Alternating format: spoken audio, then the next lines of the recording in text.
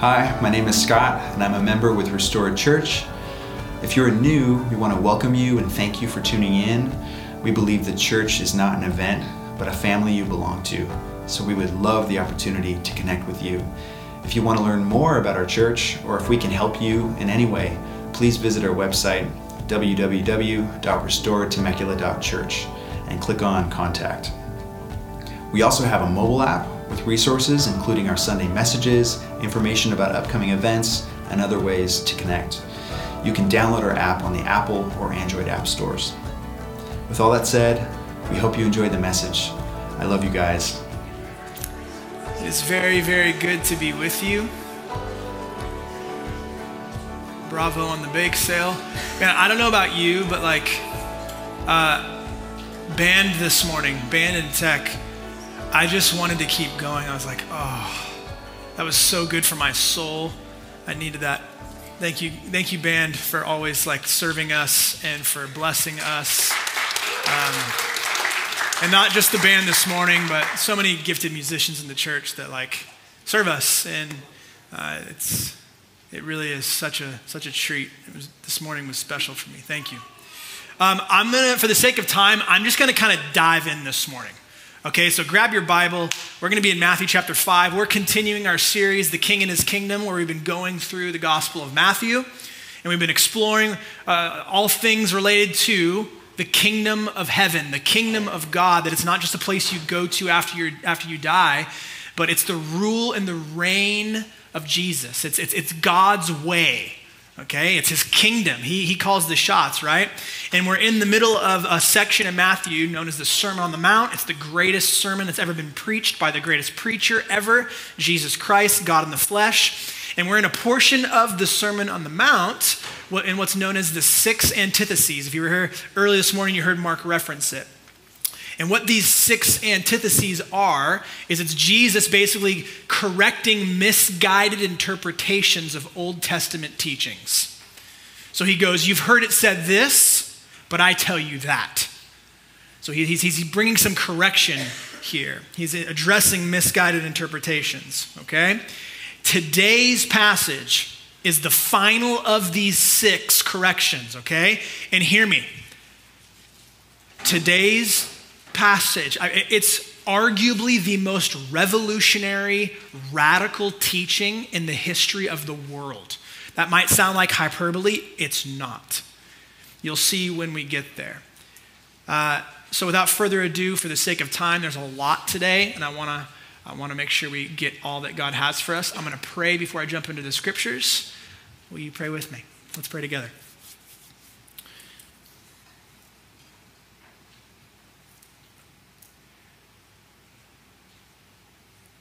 Father, thank you for your unwavering love.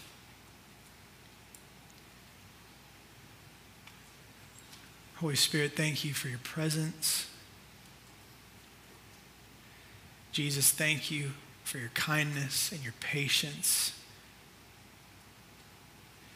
And God, I pray that you would help us this morning.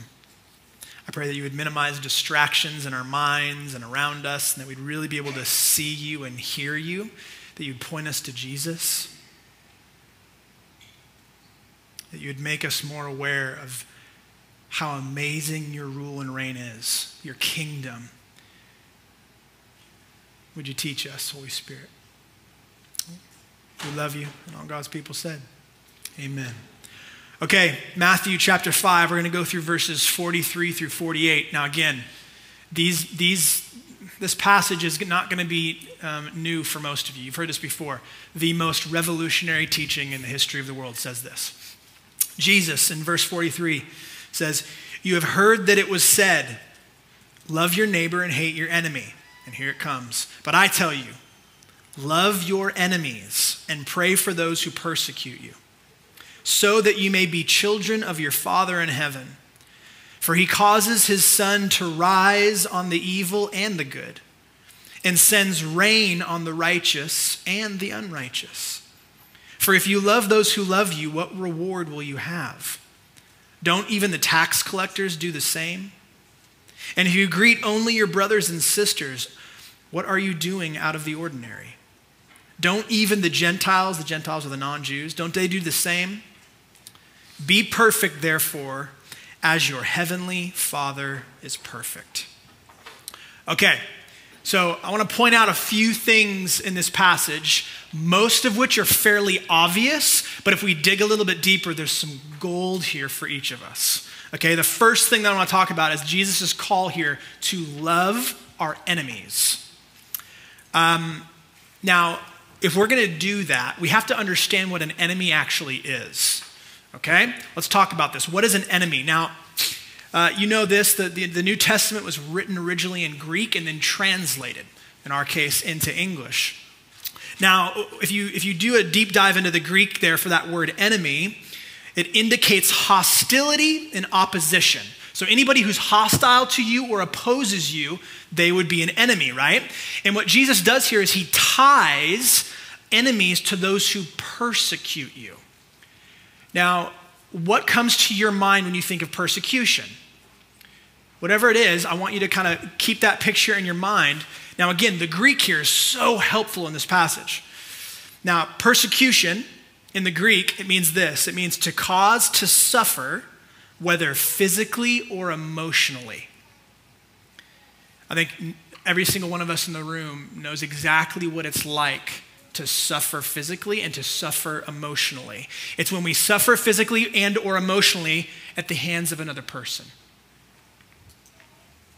Now, here's the thing. Maybe your mind's already drifting into who you would define as an enemy in your life, but the truth of the matter is that it's often the people closest to us that can take on the form of an enemy.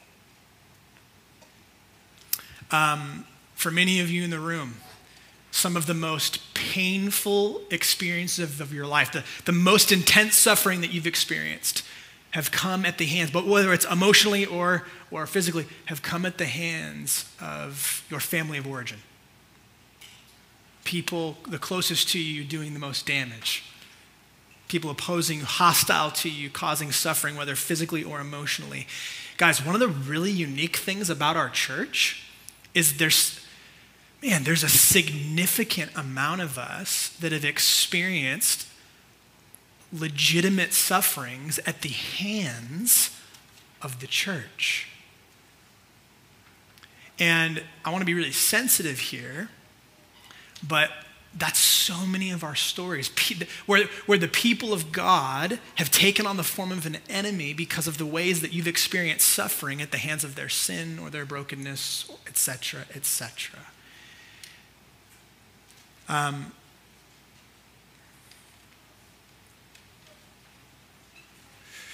I'm going to share this with you anyway. I think, if I'm honest, I'm going to be vulnerable with you for just a moment. I know that this is being recorded, which makes it awkward, but I think some of the most significant wounds that I've experienced in my life have been at the hands of the church. And so I don't say that to draw attention to myself. I said that as I think that there's something that God is doing in assembling the people that he has here that are restored Temecula, a work of redemption, a work of renewing, a work of healing. And so I want to acknowledge this because this is part of our story. It might not be part of every single one of our stories, but because we're a family, that makes it a part of our story. And it can be jarring to think, man, the church functioning like an enemy? Listen, the church is made up of broken people who need the blood of Jesus. In the same way that I've experienced church hurt, and some of you have experienced church hurt with other Christians taking on the form of an enemy, good gracious, I know that I've inflicted pain on other people too because I'm part of the church just as much as they are. So I want to acknowledge that because it's part of our story, and it can be jarring, but even more jarring is that sometimes we can live as enemies to ourselves. Again, an enemy, biblically speaking, is anyone who is hostile towards you or who opposes you and thus causes you to emotionally and or physically suffer. That's an enemy. So, just to kind of get your brain working and then not have this be this distant, just the scriptures are out here and we talk about them, but actually like bring them into our world. I want to ask you a question. Are you currently living with any enemies right now? Is there anybody that you can identify in your life who's being hostile towards you or opposing you in some way? Anybody who's causing you to emotionally and or physically suffer? Maybe it's a neighbor. Maybe it's somebody you work with. Maybe it's a family member. Maybe it's someone in the church. Maybe it's an old friend who used to be a friend, but man, maybe it's a spouse. Maybe it's even yourself. Jesus is saying, those people who cause you to suffer, love them. Okay, well, what does that mean? Let's talk about it. If you've spent any time in the church, you've probably heard the teaching, again, using Greek. We're going to do a lot of teaching stuff today, but that the word love in the English is translated from various Greek words. So one of the cool, beautiful things about the Greek language is that there's more like beauty and depth to it than there is in English. So as they would have multiple words for various types of love, it would get translated to love. And so we lack some of the depth in English. And maybe you've heard the teaching that there are multiple Greek words for love. And maybe you've heard that there are 3 Greek words for love. There's actually 4.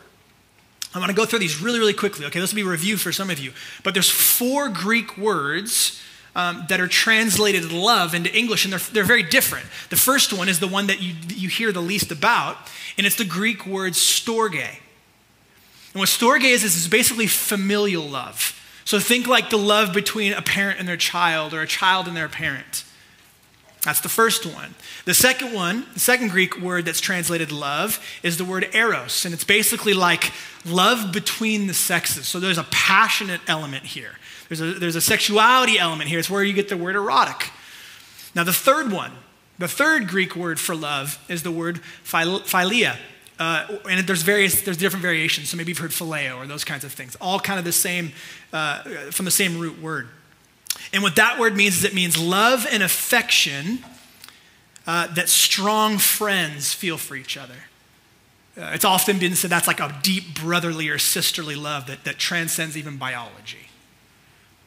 And then the fourth one is the one that typically gets the most praise, which is this wonderful. It's a unique type of love. It's called agape.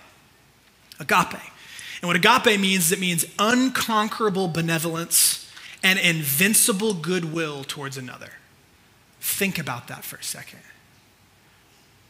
Unconquerable benevolence and invincible goodwill towards another.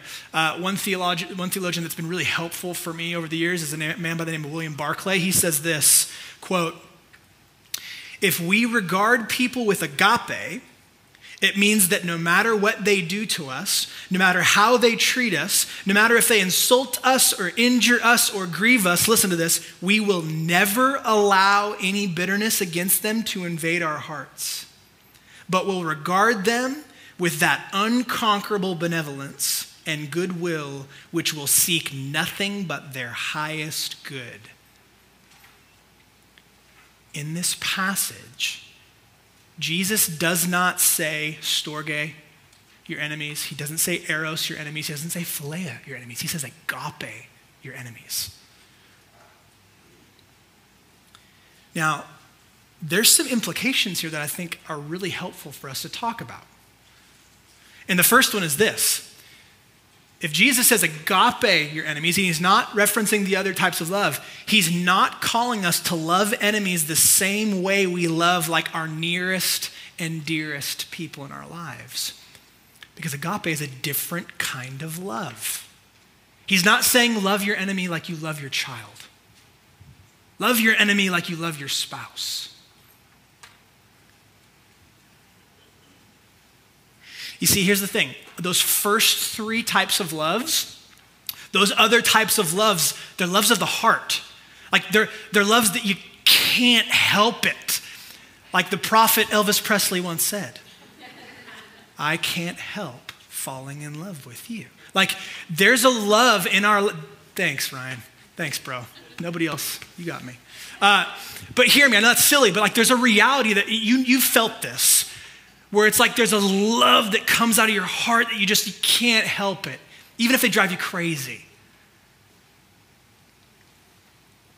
The love and affection for a child from the heart, a lover, a true friend. It's the love that you can't help but feel inside of you, right? Hear me. Agape love is different than that. Agape love is different because not only does it involve the heart, but it involves the will. Like it requires an ongoing choice. Again, William Barclay says this, quote, agape does not mean a feeling of the heart, which we cannot help, and which comes unbidden and unsought. It means a determination of the mind, whereby we achieve this unconquerable goodwill, even to those who hurt and injure us. Agape is the power to love those whom we do not like and who may not like us. End quote. Man, agape love sounds so like cool on the surface, and then you think about it, you're like, oh, this is different. Agape love is different because it requires your will, not just your heart. It requires your choices, not just your feelings. So, this begs the question. If you're anything like me, as I'm going down this rabbit trail of the Greek, I'm like, okay, then what does it mean to have unconquerable benevolence and an invincible goodwill towards an enemy, towards someone who is causing either your emotional and or physical suffering? When I was growing up, I don't have the most perfect parents in the world, but they did a really good job. And I want to tell you a story I would say like a really formative moment in my childhood. I want to say I was like 6th grade or so. And at the time, my closest friend was having this party. And it was like really, it was like I was looking forward to it for weeks. Okay, there was all this planning that went involved. There was money that was spent. It was like a kind of a big deal. In my 6th grade mind, it was like the pinnacle. It's like, this is it. This is gonna be so great. It's gonna be so fun. It's gonna be so awesome. And so the day of the party, kind of like a few hours before the party, we're just at the house as a family and the whole thing. And I was just kind of being a turd.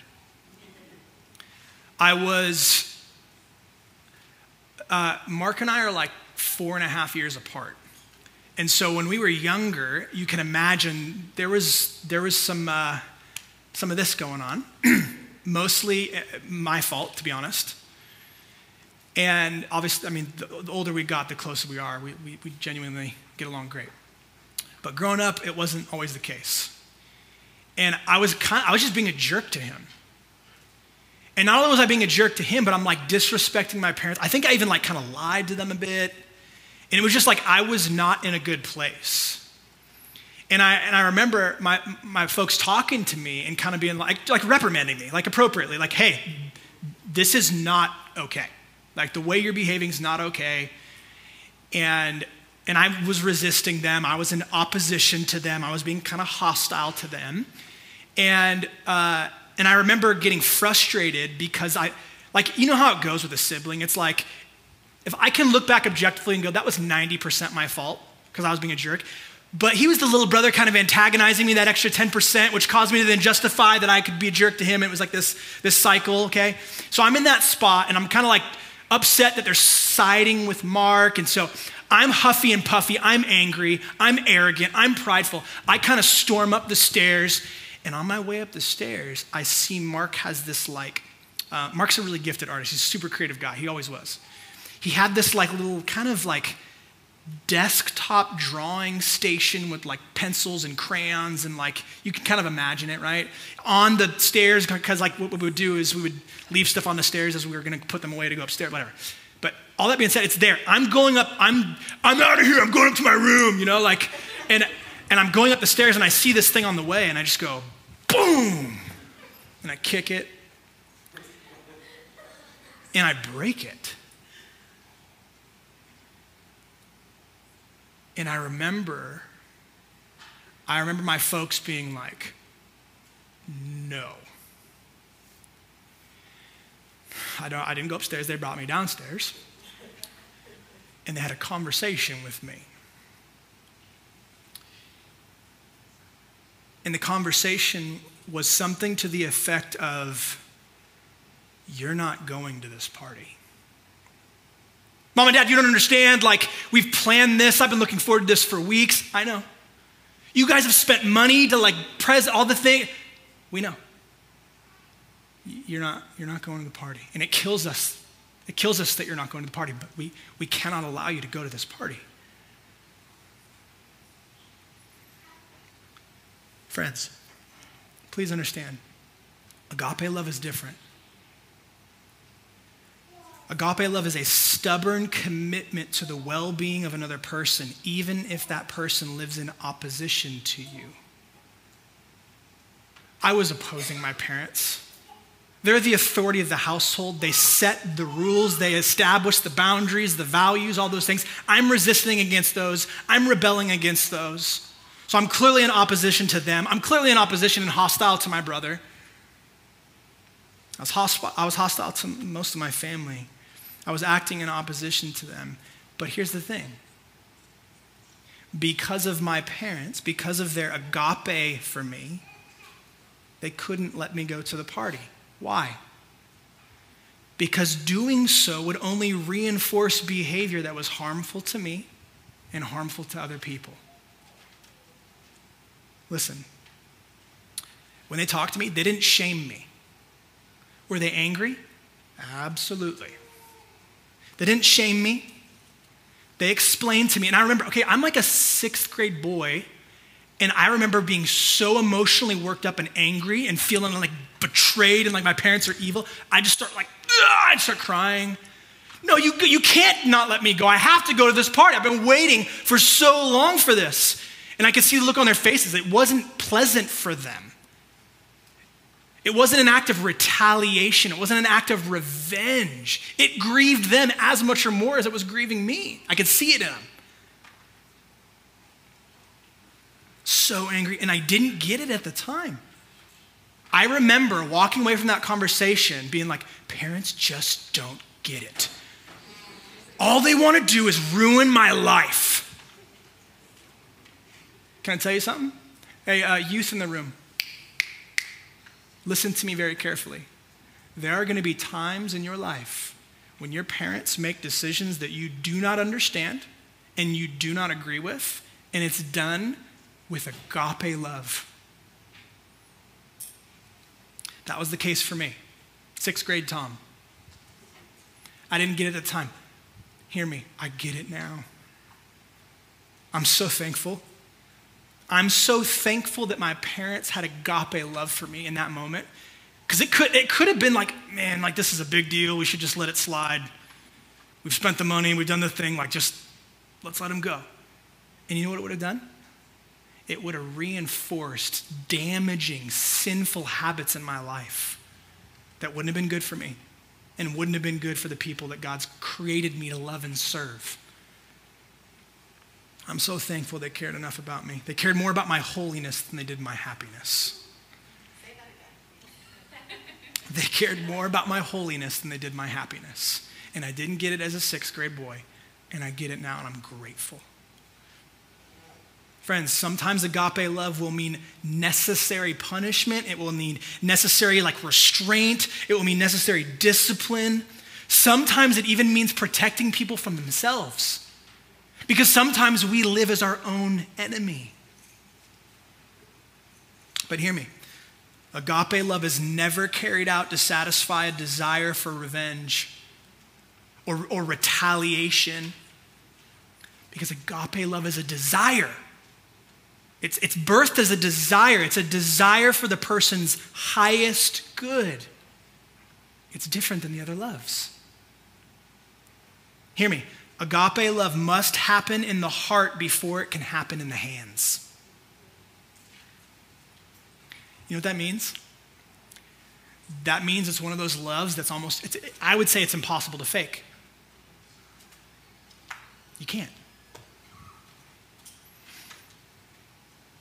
So Jesus says, this is the kind of love we're to have, not just for our friends, not just for our family, not just for the church or our neighbors. This is the kind of love we ought to have even for our enemies. This is the most radical, revolutionary teaching that's ever been taught in the history of the world. The next thing I want to draw our attention to, Jesus calls us to pray for our enemies. Did you catch that? Pray for those who persecute you. Now, last week we talked about fighting strategies, if you were with us. If you weren't, we kind of went through the passage right before this. Jesus kind of talks about these different fighting strategies that we can use when people wrong us, okay? When people have wronged you, kind of what fighting strategies do you use? Jesus says, when somebody wrongs you, don't retaliate. He uses the language of turn the other cheek. It's this idea of not retaliating. Because he says retaliation is a foolish fighting strategy. Why? Because retaliation always leads to escalation. And the next thing you know, it just gets way, way, way crazier. And last week, again, really quick review. Jesus gives 2 fighting strategies that are actually effective. Do you remember what they were? Radical generosity and sacrificial service. Jesus goes, when somebody wrongs you, an effective fighting strategy is radical generosity and sacrificial service. We talked about how it's when we respond those ways, it's like a refining fire, okay? And what a fire does is it reveals the impurities.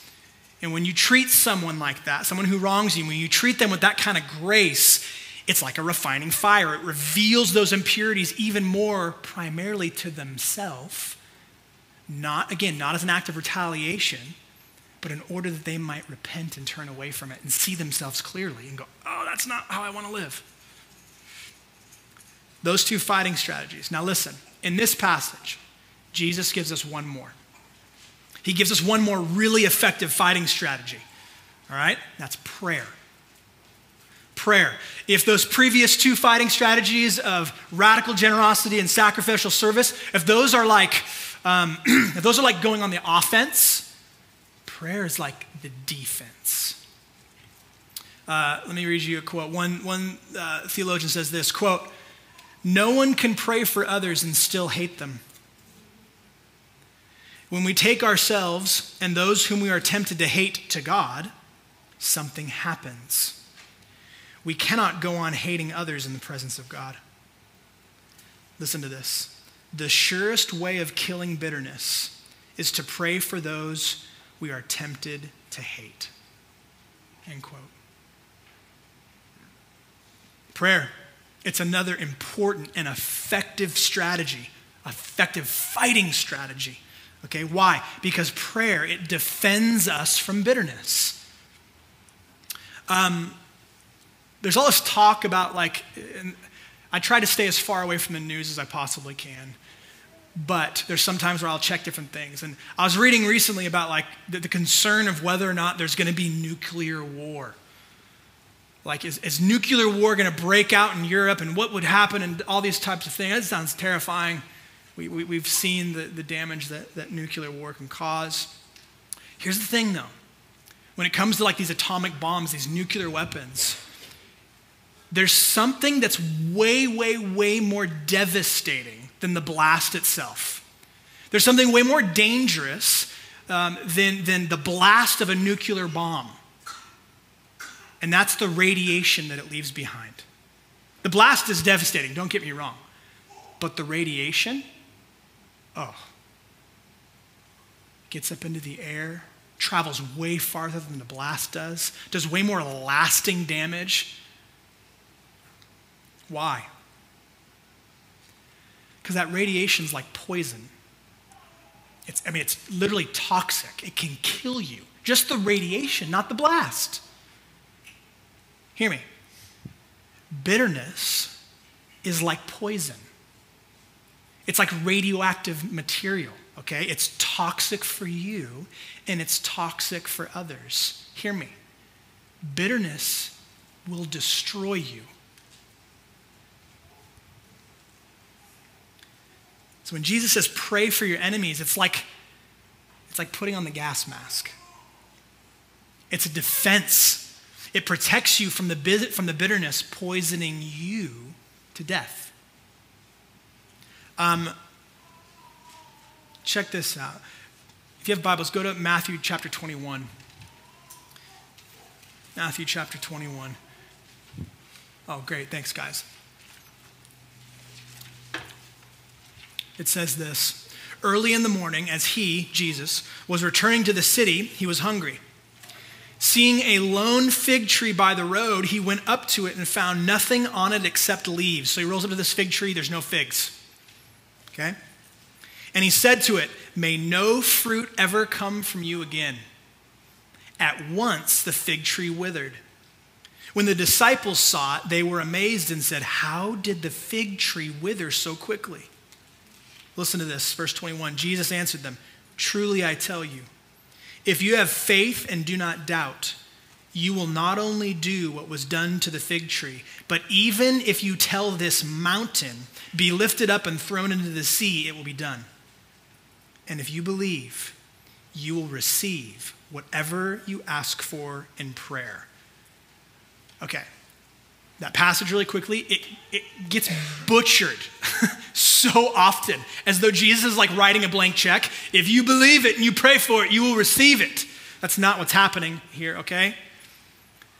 What Jesus is doing here is he's illustrating God's limitless power, okay? He's helping his disciples see that God is able to do the seemingly impossible in response to what? In response to prayer that trusts in his power and furthers his purposes, his kingdom. Why do I tell you this? Hear me. Your prayers matter. Your prayers matter. Prayer isn't just playing defense. I know that I said, it's playing defense. It's also playing offense. More of God's rule and reign. More of God's kingdom. Listen, even if it seems as impossible to you as like a mountain being thrown into the sea, Jesus tells us that we have this opportunity in prayer to partner with him to see his will, his kingdom, his rule, his reign, his way be more realized on the earth. How? Through prayer. Even the things that seem impossible, like an enemy repenting, like an enemy becoming a friend. You with me in this? Nothing's impossible. Not with God. Jesus says when it comes to your enemies, pray, man. Pray.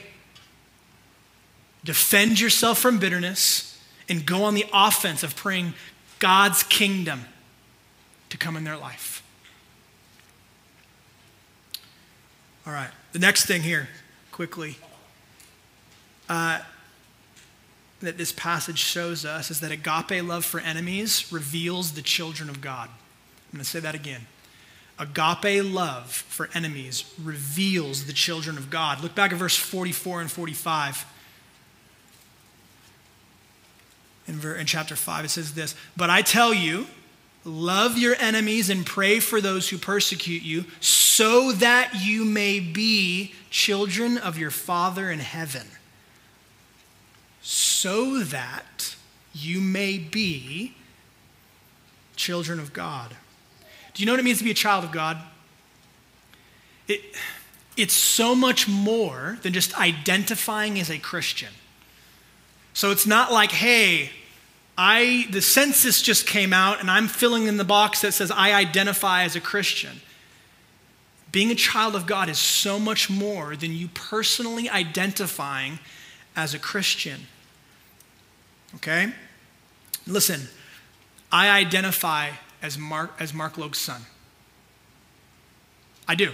But hear me, that's not what makes me his son. What makes me his son is that we share the same DNA. one of my favorite things about our church is that there are several of us, of you, for whom adoption is a big part of your story. And I don't know if there's anything more beautiful than that. What are you doing in adoption? You're doing something incredible. You're sharing something deeper than just biological DNA. You're sharing spiritual DNA with a child. You're sharing your values. You're imparting your wisdom, your heart, your very soul. So hear me. Whether biology is involved or not, the point here is this: a child is like their parent. A child is like their father in this case. In Acts chapter 4, a man by the name of Barnabas, he was one of the early church leaders, an incredibly gifted guy. God used him in powerful ways. But does anybody know what his name means? It talks about it in Acts chapter 4. Does anybody remember what Barnabas' name means? Bible trivia. Son of encouragement. What does that mean? We've talked about this a little bit before, this idea of son of or child of in the New Testament, right? So son of encouragement, it means that he's an encouraging person. If you read son of peace in the New Testament, what is it talking about? It's a peaceful person. Okay, that's the Hebrew understand. They would use son of as a replacement for like they resemble this. They're like this. They're a son of this. Why? Because a father is like his son. Like father, like son. If someone's a son of God or a child of God, they are a godly person. That's what the Bible's talking about. Son of, in the Bible, means to be like or to resemble. Another quote for you from someone smarter than me says this: the reason why we must have this unconquerable benevolence and goodwill is that God has it. And if we have it, we become nothing less than children of God, God-like men and women. Friends, agape love, it reveals the children of God. Agape love for enemies reveals the children of God. It does not earn sonship. Please don't misunderstand. Agape love for enemies doesn't earn sonship, it reveals it. It reveals that God is your father. Why? Because you're like him. Like father, like son. And finally, my last point that we see in this passage. It's an intense one, but there's beauty in it. Jesus calls us to be perfect. Look back at verse 48. Be perfect, therefore, as your heavenly Father is perfect. This is the one you got to dig with. Like you got to dig underneath. You got to find the gold, you got to dig underneath. Because our understanding of perfection is a Western understanding of perfection. I would argue a really unhealthy view of perfection. Let's get into it. The Greek again. Perfect, that word there, translated perfect in the Greek, is the word teleos. And here's what it means. It means fully developed or fully realized. Okay?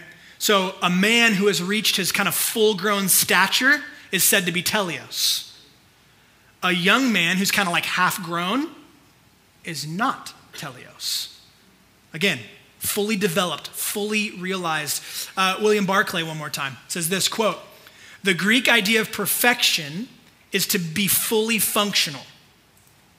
A thing is perfect if it fully realizes the purpose for which it was planned, designed, and made." Teleos is the adjective formed from the noun telos. Telos means an end, a purpose, an aim, a goal. A thing is teleos if it achieves the purpose for which it is planned. Listen to this. Human beings are perfect if they achieve the purpose for which they were created and sent into the world. End quote. So imagine with me, just to kind of illustrate this, imagine with me, I have some maintenance I need to do at the house that I live at. There's some loose screws that if I don't tighten them, they're going to cause some damage, okay? So what do I need to get to tighten up screws? Screwdriver. You guys are so intelligent, beautiful. A screwdriver. So guess where I go? I drive down to Harbor Freight Tools. Okay, I have the coupon. I go to Harbor Freight. I use the coupon. I find this screwdriver. And it's one of those really good ones that has like the magnetic tip. You with me? Harrison gets me. The magnetic tip is everything with a screwdriver. And it's got this like perfect ergonomic handle that fits great in my hand. So I'm like, okay, I'm gonna buy this one. So I bring this screwdriver home and I put it up to the screw and it fits perfect. So I tighten that screw down and all is well. It's great. In Greek and in the New Testament, the screwdriver is teleos because it exactly fulfilled the purpose for which I desired and bought it. Listen to me, the same is true for people. They will be teleos if they fulfill the purpose for which they were created, which is what? Genesis chapter 1, verse 26. This is the beginning, before sin.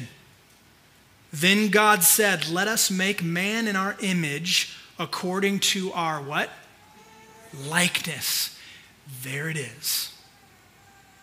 Listen to me. God created you and I with a purpose to be like him. To be like him. So hear me. Perfect, according to the Bible, it means to fulfill your purpose. Of what? To become like him. Guys, this is like why our church exists. Our church exists to become like him, for all of us to become more like God. In the biblical word, to be perfect. To fulfill our purpose of becoming more like him. That's why we exist. We exist to grow and make disciples. A disciple is someone who's learning to enjoy Jesus, obey Jesus, and operate like Jesus in every single area of life. So if that's the goal is to become like him. Why? Because it's our purpose. It's why we were created. It's the meaning of your life. More than you're called to be your vocation. More than you're called to be a parent or a child. More than you're called to any of that. Your purpose in life is to be like him. A screwdriver's purpose is to screw in the screw. Your purpose is to be like God. Your heavenly Father, a child of God, right? The goal is to become like him. That's why we have strategies in our church. I'm going to kind of give you some vision right now. Strategies to accomplish the goal of becoming like him. Like if you think about it, that's like the plays that we run. If we're a sports team and our goal, right? The plays that we run, they're what? Our strategies: gospel community, Sunday worship gatherings, and socials. Those are our three strategies, right? Gospel community, where we're practicing the ways of Jesus with each other. There's going to be areas where we don't fully know. We need to develop and we need to grow. Like, great, that's the environment with which that takes place in dramatic and amazing and powerful ways. Sunday worship gathering, it's where we come and we deliver God worship because he's worthy. We praise him because he's worthy. And our socials, the areas where we not just get to enjoy each other, but we get to practice collaborative evangelism, where we intentionally pray for and engage with people in our lives that don't have a meaningful connection to God or his church. The strategies, the plays that we run. Why? So that we can become more like him.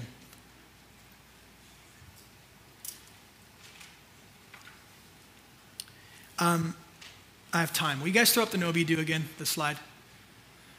I think I've put this in front of you like 3 out of the last 5 weeks. This is our framework for becoming more like him.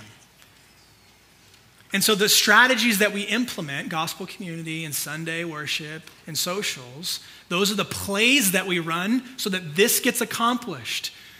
What you know, what you believe, it affects your identity, who you are, which is the B category, which then again empowers you to do all these things. And so oftentimes the church gets this backwards. We're like, just do the stuff. Don't let anybody see what's going on in your heart. Just do the stuff. There's no power in that. God cares about transformation, becoming more like him. You can't just try to love your enemies. You need fuel. You need transformation. I added a couple on the bottom here. Singleness in marriage, and then parenting on the do. How do we actually do these things? These are what we're giving ourselves to, guys. And I want you to think of this like a roadmap. Think of this like a roadmap. Not only does it show you where you're going, but it helps you understand where you are on the journey. You're going to look at this and go like, oh, I see some strengths. I see some stuff where God's developed me in this. I feel like I'm really growing in generosity and like, cool, like that muscle's getting strengthened. I'm becoming more like Jesus in my generosity. Yes. Other people are affirming that. They're seeing it. Yes. But maybe the like rest piece or the prayer piece or the fasting piece or marriage piece is like, oh, these are areas that still need to be developed. This helps you see where you're going in the process of becoming more like him and where you are, whether you're 8 or 80.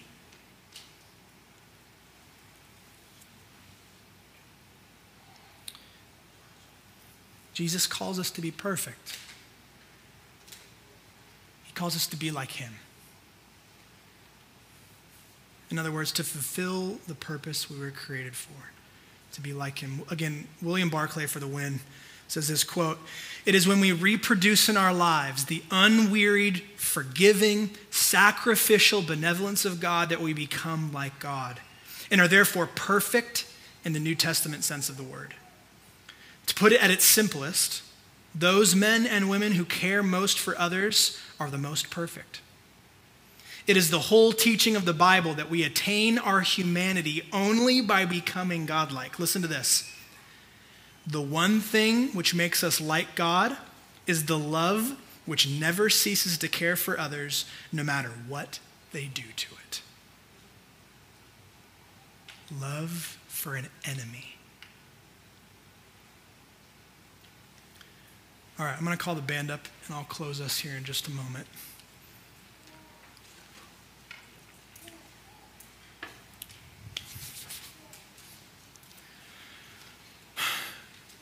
We're exploring about what the kingdom of God is like. What the rule and the reign of God is like. What it's like when God gets his way. His will, his desires being manifest on the earth in an environment where there's all sorts of combating wills, right? I don't want to. Hear me. If you're in Christ, that means you're a citizen of the kingdom of God. It means you don't have to live the way that other kingdoms, you don't have to operate the way that other kingdoms operate.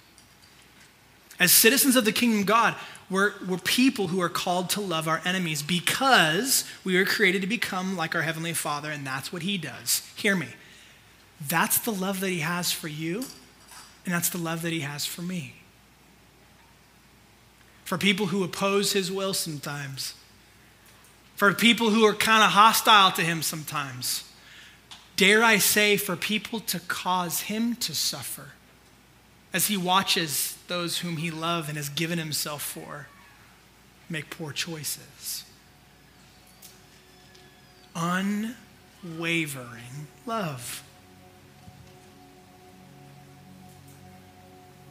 His love for us remains. God has an unconquerable benevolence and an invincible goodwill towards you. It's who he is. His choice, his will, is unwavering love for you, unwavering love for me, even and especially when we act as enemies. That's the gospel.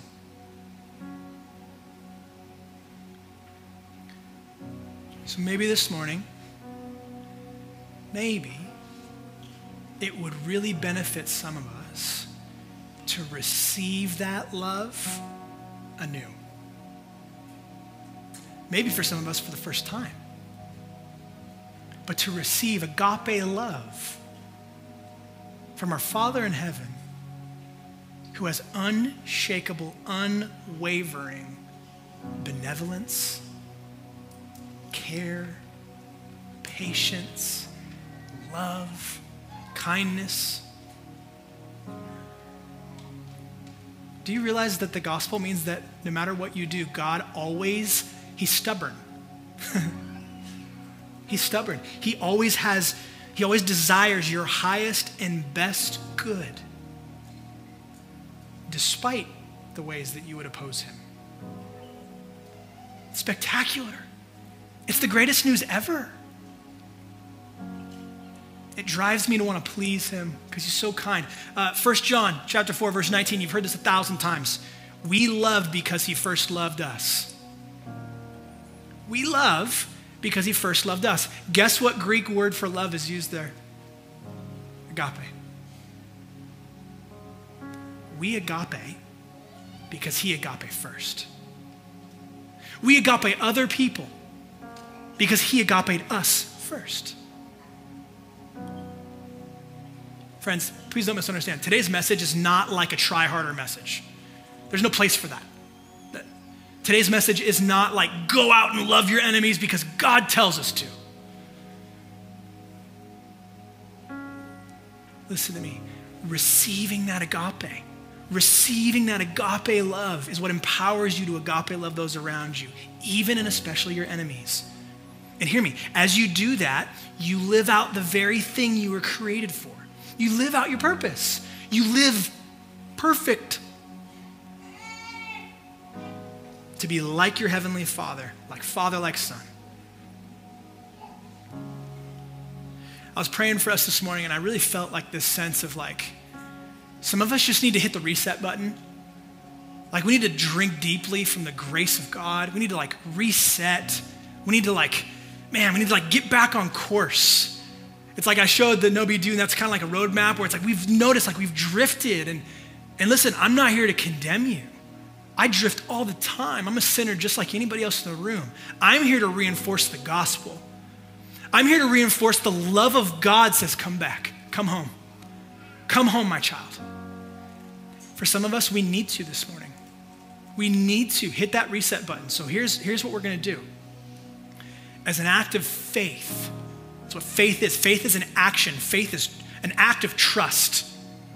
So as an act of faith, we're going to fill this room with prayer for our enemies.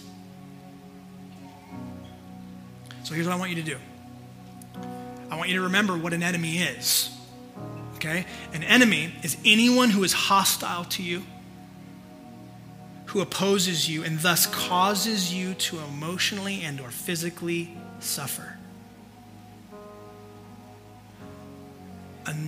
Another helpful identifier of an enemy is anyone for whom you recognize or feel tempted to be bitter towards. So here's what we're going to do. We're going to just take a moment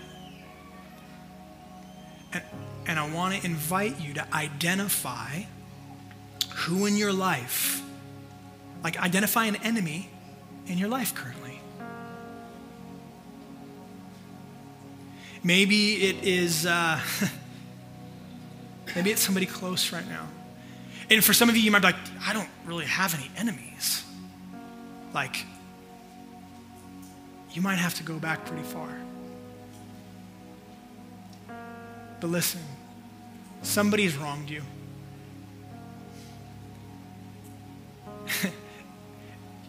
And if you're still like, nah, man, like I don't have an enemy, pray for your least favorite politician.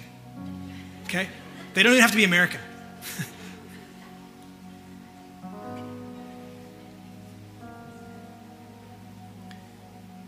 As an act of faith, as children being like their Father, we're going to take a moment and each one of us silently are going to pray. We're going to identify an enemy and we're going to pray, God bless them. God bless them. God reveal yourself to them. God transform their life for good.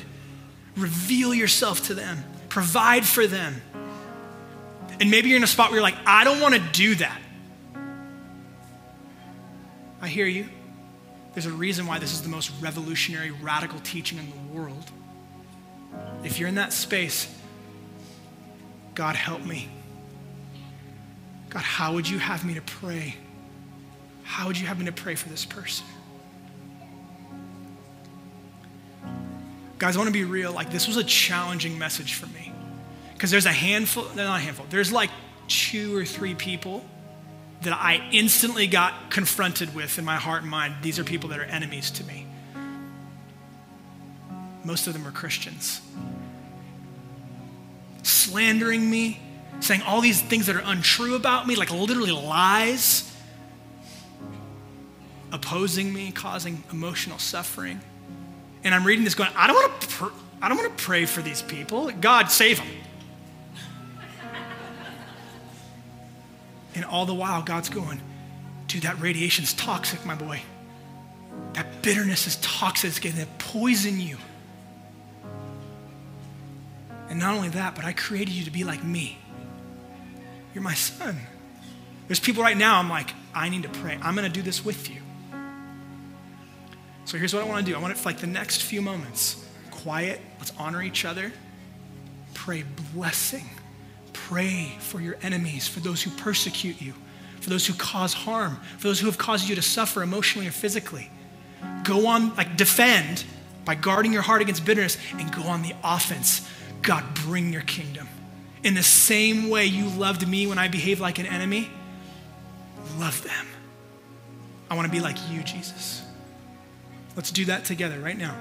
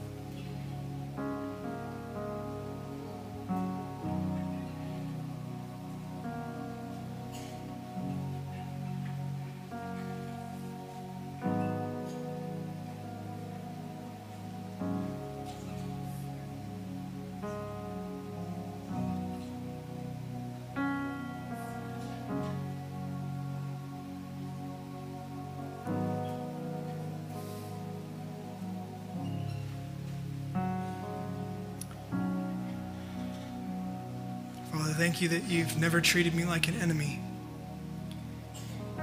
even though I've so often behaved like one. Thank you that you have this unwavering, stubborn love for your children. Make us like you. This isn't a game. It's so easy to get distracted in life from what's real, like reality. Teach us more about your kingdom, your eternal kingdom, your rule and your reign, and how you desire to bring it into our heart, into our mind, into our body, into our soul, and through us into the world. Thank you for your grace that offers us second chance, third chance, millionth chance, time after time. I pray, Lord, that you would fill us with your Spirit so that we can agape love the way that you do. And I pray that as we do that, literal transformation would take place, both inside us and all around us. Thank you for your gospel. Thank you that it really is such great news. Thank you for your forgiveness and mercy that transforms us. Thank you that we get to be free. Show us the way. We love you, Jesus. Amen. All right, friends, if you would you stand with me if you're able? If you're on the ministry team this morning, would you maybe make your way to the side for the next, the next 15 minutes or so? this is a time for you to collectively, for us, to respond to God's goodness, his grace, his love. We're going to offer him praise from a pure, beautiful place. There's trusted men and women off to the side. If you'd like ministry for any reason, they'd love to pray over you. Maybe there's struggle going on in your heart in regards to this, like, I don't know about loving my enemies thing. Inviting God into that space, no doubt, will be a benefit to you this morning. Maybe you're just tender. Maybe you need a healing touch. Go receive prayer. The band's going to lead us in time of praise, and then Herrick will close us in just a bit, okay? Love you guys very much. Thank you, Father, that while we were still helpless, at the right time, Jesus died for the ungodly. For though one will hardly die for a righteous person, though perhaps for a good person someone might dare to die. But God shows his own love for us in this way, that while we were yet sinners, Christ died for us. Much more, having been justified by his blood, being welcomed into his family, loved, we shall be saved from the wrath of God through him. For if while we were enemies we were reconciled to God through the death of his Son, much more, having been reconciled, we shall be saved by his life. Not only this, but we also glory in God through our Lord Jesus Christ, through whom we have now received reconciliation. Father, thank you for sending your Son. Thank you that he was willing to lay down his life for us. Thank you that because he lives, we live. And because he died, we also die to sin. Thank you that our whole life is lived in him. Not on our own, not on our own strength, not based on what we can do or what we can figure out, but through him. Thank you. We love you, and we thank you. In your name we pray. Amen. You guys can grab a seat. I'm going to close this out.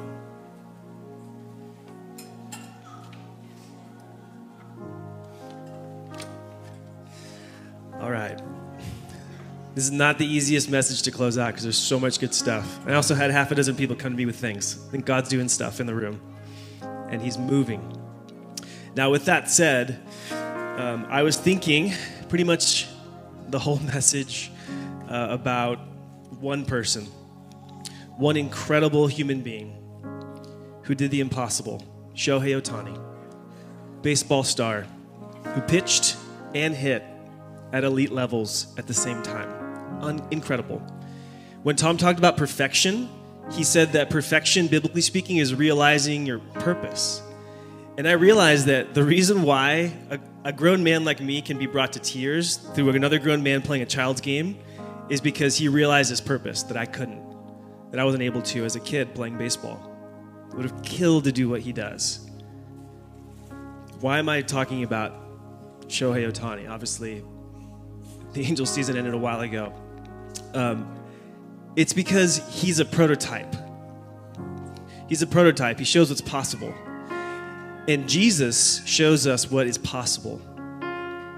Shows us what's possible when one person, just one person, in the history of humanity, when one person is totally submitted to the will of God, he shows us this is what's possible. When one person says, I want to do just what God wants me to do, the entire course of human history changed. And I'm bringing this up because I have a feeling that there's people in the room who you might be stuck, or you might be in a situation where you feel stuck. Maybe even in a situation like, why do I keep doing this? Why do I keep doing the same thing? Or why do others keep doing the same thing? And there's like a sense of being stuck. And there's a sense maybe where you're asking through prayer, but you're not seeing change, or you can't see how things will change. It's like you're stuck in your own patterns, or you're seeing how other people's patterns have got you stuck potentially. And it's just hard to see the path forward. And I wrote this down. Just because you can't see the path doesn't mean it's not there for you to change. You can change. You can change. You can realize your purpose as a human through Jesus. It's not on your own. Can't do it on your own. You can't do it the way that you've always done it. You can't do things the way you've always done them and expect to realize your potential. Shohei Ohtani, I don't have time. We're almost out of time. I could preach a whole message on this. Shohei Ohtani went through so many ups and downs. By the way, if you don't know who Shohei Ohtani is, he's a guy who pitches and hits, which doesn't sound like a big deal, but it's an incredibly big deal. It's happened once in 150 years. Somebody's done it successfully.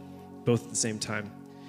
He overcame so much. He actually overcame near failure multiple times. At one point, they were ready to pull the plug on this experiment of pitching and hitting at the same time.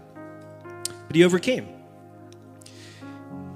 There was a deep belief like, I was put on this earth to do this. And he overcame. And I'm just letting you know that you were placed into this family to do this, for enemy love, to love people, to agape love people who you may not even like. And this is true for me too. You can change. So here's what I'm saying. One of the things that Tom talked about today was prayer. If you're in a spot where you feel stuck and you don't know the path forward, can I just invite you to pray? Like invite you to a life of dependence. Just because you can't see the way through it doesn't mean there isn't a way through it.